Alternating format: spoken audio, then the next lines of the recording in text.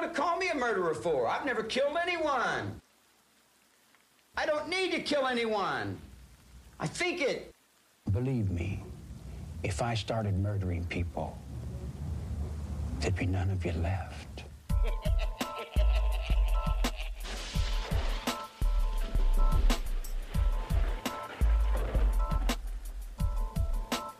Hello, friends and enemies. Hello, and welcome to another episode of Exploring Evil. As always, I'm your host, Jay, and through this podcast, I bring you stories of lesser-known serial killers, the wild, the wicked, and the depraved. I would like to extend an invitation to subscribe to the show so you won't miss a single episode. Leave a 5-star rating and write a review. I've also started another, more discussion-based podcast on the paranormal. With my co-host Ryan, I discuss the paranormal like UFOs, reincarnation, black-eyed kids, my nights as a ghost hunter, and El Cucuy. We did a show on well-documented cases of children being raised in the wild, which, while not technically paranormal, was riveting indeed. The show is called Cryptique, and you can find it everywhere you find Exploring Evil. As far as Exploring Evil goes, you can email comments, questions, and case suggestions to exploringevil@gmail.com. If you want to start your own podcast, I can help with editing, original music, sound effects, and mastering, so shoot me an email. Tonight's show was suggested by Nancy from Daytona Beach, Florida. I've been to Daytona Beach a couple of times and I loved it there, and I hope to go back sometime soon.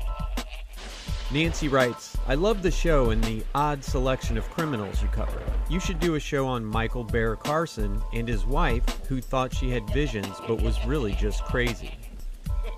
I'll take the odd selection of criminals comment as a compliment, and she's right. It is a very interesting case. Thanks, Nancy. Naomi from Parts Unknown emailed that she likes the show but is all caught up on episodes and wants new ones. She suggested the case of Lori Ruff and says it's, quote, right up my alley. I did a quick search on Lori Ruff, and that's one I can't wait to get started on. Thanks for the suggestion. Imagine, you're a young woman from the South with a taste for the eclectic. You find a couple in San Francisco that is into yoga, meditation, and the alternative lifestyle you think you've been searching for. After getting to know them, you invite them to move in with you, and you believe you've found kindred spirits. They're a throwback to the days of hippies, free love, psychedelics, peace, and harmony with nature. As you sleep, your peace is shattered with a sharp pain and a debilitating ringing in your ears. Your blurry vision clears up enough that you can see a jet black frying pan being hammered down towards you. You try to scream, but you're frozen. Another blow sends your world spinning, and your eyes fill with blood. A third strike, and everything goes blank. This is the case of Bear and Susan Carson, and this is Exploring Evil. Susan Barnes had it all, a loving family, good looks, and a lavish lifestyle that saw her spending her afternoons playing tennis at the local country club. But for Susan, that wasn't quite enough. Susan had what was described as a voracious sexual appetite. She had 2 teenage sons, and they had many friends that thought Susan was the coolest mom they'd ever met. She loved their friends too, and their friends' friends, and their friends as well. Susan loved all the teenage boys in the neighborhood and beyond. She allegedly slept with over 150 of the teens at her son's high school. But that's not all. Susan had gotten caught up in mind-altering drugs. Susan started smoking pot and tripping acid, mescaline, and peyote. LSD and peyote are powerful hallucinogens, and they took their toll on Susan, who also may have suffered from mental illness, and the drugs exacerbated her already fragile psyche and loosened her shaky grip on reality. She began to have delusions, or as she referred to them, visions, regularly. even when she wasn't high. She had believed that she was psychic from an early age. One time, after a night of drugs and sex, she awoke to find her name painted all over the walls of her house. Her name was spelled S-U-Z-A-N on the walls instead of S-U-S-A-N, so she started spelling her name with a Z. Needless to say, the infidelity, drug use, and budding psychosis shattered her marriage. She would soon divorce her husband and leave her life of privilege behind. James Clifford Carson was originally from Oklahoma. He was a nonconformist, middle-class dropout. Always reading, he took a special interest in history, religions, and philosophy. He earned a degree from the University of Iowa in Chinese studies, where he met his first wife. After graduation, they had a daughter and moved to Arizona. While his wife supported him as a teacher, he was a stay-at-home dad and pot dealer. Things seemed to work out that way for quite a while. By his daughter's account, he was a loving and attentive father. But as time went on, he began to get more antisocial and prone to angry outbursts. Due to his growing unstable behavior and his inability or unwillingness to get a job, his wife divorced him in 1977. Bear's former wife was afraid of him hurting her and trying to kidnap or win custody of their daughter, so she moved numerous times with her daughter while keeping them hidden. His former wife also stopped all contact with their mutual acquaintances. Shortly thereafter, he met Susan. When they met, it was an instant attraction. The first thing she said to him when they met was that his name was Michael. He said, "No, my name is James," to which she responded, "No, you are Michael, an angel of God."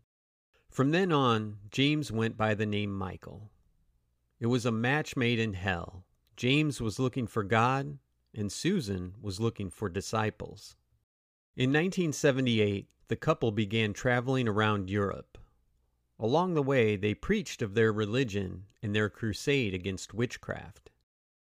It failed to catch on, as they apparently lacked that Charlie Manson charm. It might also have been due to the glaring contradictions that plagued every aspect of their belief system. In expected oxymoronic fashion, the two were wed at Stonehenge beneath the light of the moon. What's more witchy than a moonlight wedding at the site of pagan worship? After they married, they traveled around Europe a while, doing drugs and taking in the sights. Susan developed her own religion from her drug and psychosis-induced visions, a twisted, radical interpretation of Islam. James changed his name to Michael Bear and wrote his daughter a letter telling her that God gave him a new name. Susan also changed her name to Susan Bear, but neither changed their names legally. Nonetheless, James and Susan became known as the Bears. Upon returning to the U.S., they began going by the surname Bear and described themselves as vegetarian Muslim warriors. Eventually, it culminated into one deadly vision from Susan, saying that she and Michael should become Muslims and kill witches. Now a quick word from our sponsors. Hey, thanks for listening. All of this is made possible by you. You are the true heartbeat of Exploring Evil. I urge you to check out my other podcast, Cryptique, where you can get your paranormal fix. If you're tired of watching ghost hunting shows where a door moves 6 inches and the host tells you it's a succubus that's come for their soul, listen to Cryptique. My co-host Ryan and I break down paranormal events that live in infamy. We just did a case on legendary bluesman Robert Johnson. Did he sell his soul to the devil for the ability to create the haunting guitar licks that made him famous? Listen to Cryptique to find out.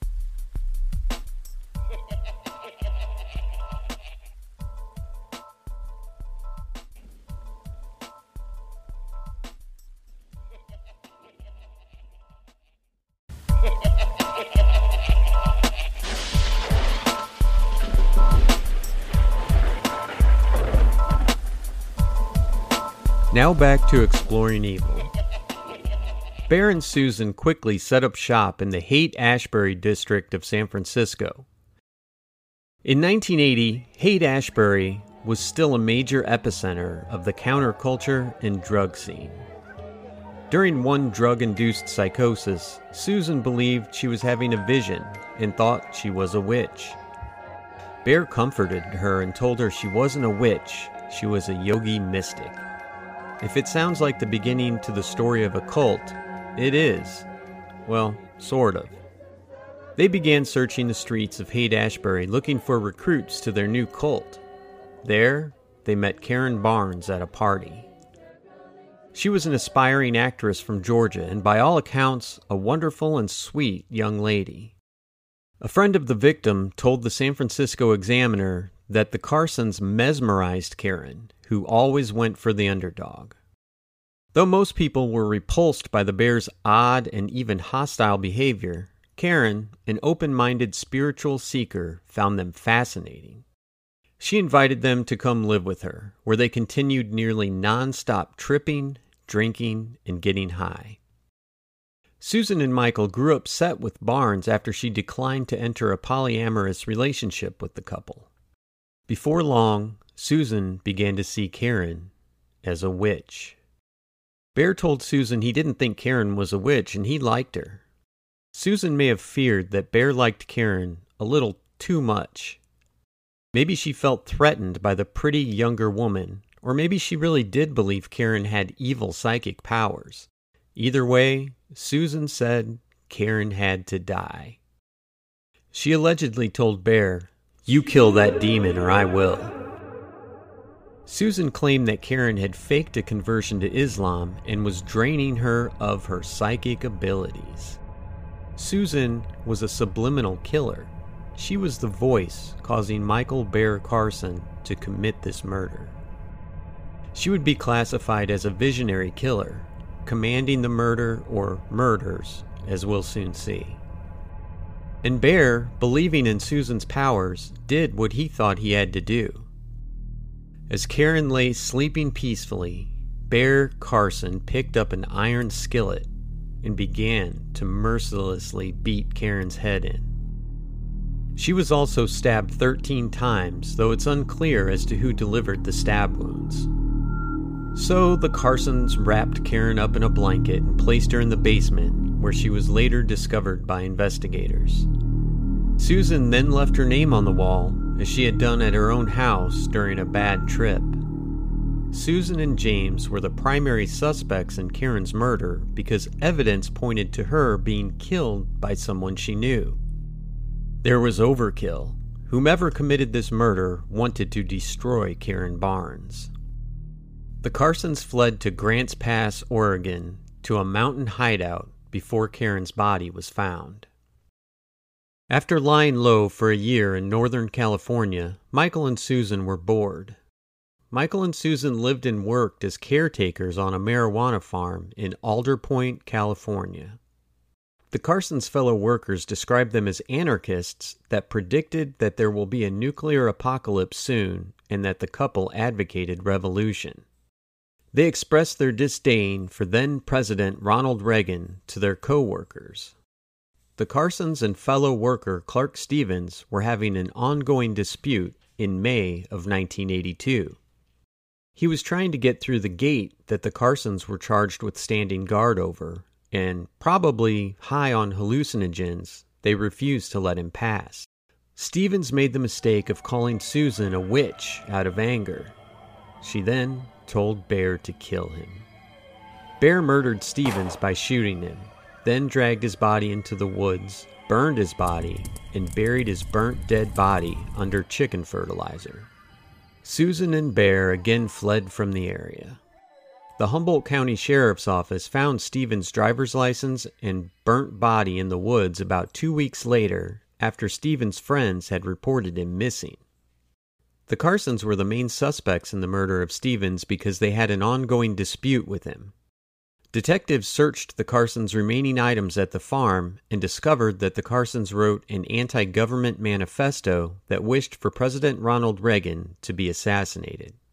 Detectives had a hard time tracking down the Carsons due to them taking precautions to not interact with government authorities. In November 1982, Michael was picked up by police in Los Angeles after an acquaintance saw them hitchhiking. However, through a police error, Carson was quickly freed and vanished before Humboldt County detectives had a chance to question him.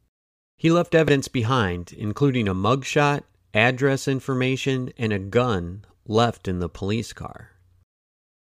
It was back to Northern California for the pair after that. In order to get into the nearby town, Susan and Michael would hitchhike. In 1983, 2 years after Karen's murder, they caught a ride with John Hillier. He had always hitchhiked ever since he was 16, Hellier's brother Danny told the Daily Beast in an interview. Anytime he saw a hitchhiker, he felt compelled to give them a ride because he always did it. At some point, John's leg allegedly touched Susan's, and she didn't like that. Suddenly, she had another premonition about John being a witch. I wonder if we'll ever get the chance to kill him. Susan ordered Bear to kill him as well. The couple stayed with Hillier that night at the home of a friend of Hillier, where they discussed and practiced a plan to murder him. While riding in his truck, Susan would lean forward as a signal to shoot Hillier. But when Michael pulled out the gun, Hillier grabbed it, and a fight ensued. This led to witnesses to the fight, and Michael shooting and killing John.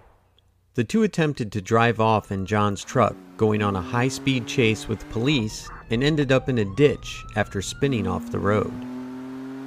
Danny Hillier said his brother left home to join the movement of free-loving hippies, rejecting authority and the establishment. John was turning his life around and had gotten off drugs when the Carsons killed him, Danny Hillier added. The Carsons were then arrested. In January of 1983, the couple announced they would willingly confess if they could do so in the form of a televised press conference like real religious leaders would do. For 6 hours, they fielded questions with smiles on their faces, never once expressing remorse. They stated the motive behind each murder. Their victims were witches, and even confessed to the murder of farm owner Clark Stevens, a crime police might never have linked them to. In other cases of serial killer couples, one normally turns on the other, but these two stood by each other, offering support and justification as they recounted their crimes to the cameras. After their televised confession, they pled not guilty in court. Despite 6 hours of footage in which both Michael and Susan discussed their crimes at length, they both pled not guilty when their case went to trial. Even though they recanted their statements, there still existed physical and testimonial evidence from each murder scene. Susan's name written in her own handwriting on Karen Barnes' photos, their kill list in their own handwriting, actual eyewitnesses. Furthermore, Michael wrote an op-ed letter to famous journalist Herb Caen about how no one cared that he had rid San Francisco of its most dangerous witch. Carson wrote, complaining that his murder trial had received, quote, no publicity in the more important press. We insist on pre-trial publicity, Carson said, complaining that he hadn't been allowed to air his opinions during a preliminary hearing. Michael described Susan as a yogi mystic with knowledge of past, present, and future events. He claimed she had been sexually attacked by Stevens and abused by Hillier, who she said was a witch. A psychiatrist found both fit to stand trial, having no mental disorders, and believed their delusions were all due to the use of hallucinogens. In a prediction literally anyone could make, the Bears were convicted of all 3 murders. After the guilty verdict was announced, Susan screamed, "What is my crime? To be beautiful? To be an artist?" They were each sentenced to 75 years to life. In an appeal, the Carsons claimed that their Miranda rights and right to counsel had been violated before the press conference, but the court ruled against them, stating that they had been Mirandized and did have counsel before the press conference, but they initiated the communication.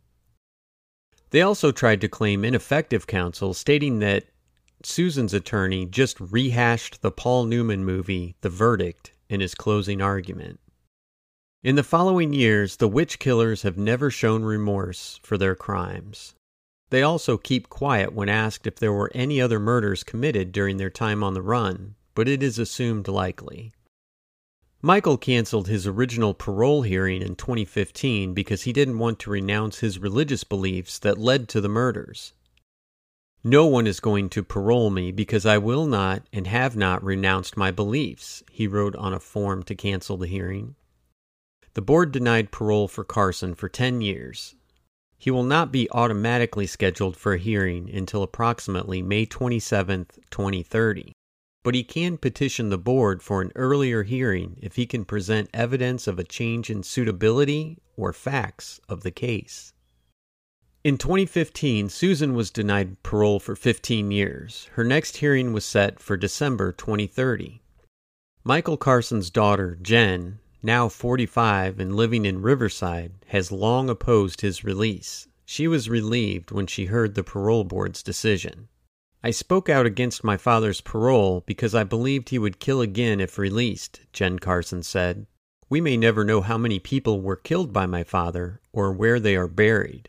But today there was justice for the 3 known victims, Karen Barnes, Clark Stevens, and John Hellier, and future violence was prevented." So that's it, friends and enemies. That's the grisly case of Bear and Susan Carson. Choose your friends wisely and be wary of people who spend most of their time high on acid and peyote. A lot of people experiment, but if your life is one big acid trip, bad things happen. If you're struggling with an addiction, you can get free help by contacting the Substance Abuse and Mental Health Services Administration at 1-800-662-HELP. They provide free, confidential, 24/7, 365 treatment and referral services for victims of addiction and family members as well. A quick reminder to subscribe to Exploring Evil on your favorite podcast platform, leave a 5-star rating, and write a review. Email case suggestions to exploringevil@gmail.com. And if you're considering starting your own podcast, I can help with editing, original music, sound effects, and mastering. Thanks to Nancy for suggesting this case, and to Nancy and Naomi for being loyal listeners. Tell all of your friends and enemies about Exploring Evil, and share with your friends on Facebook and other social media sites as well.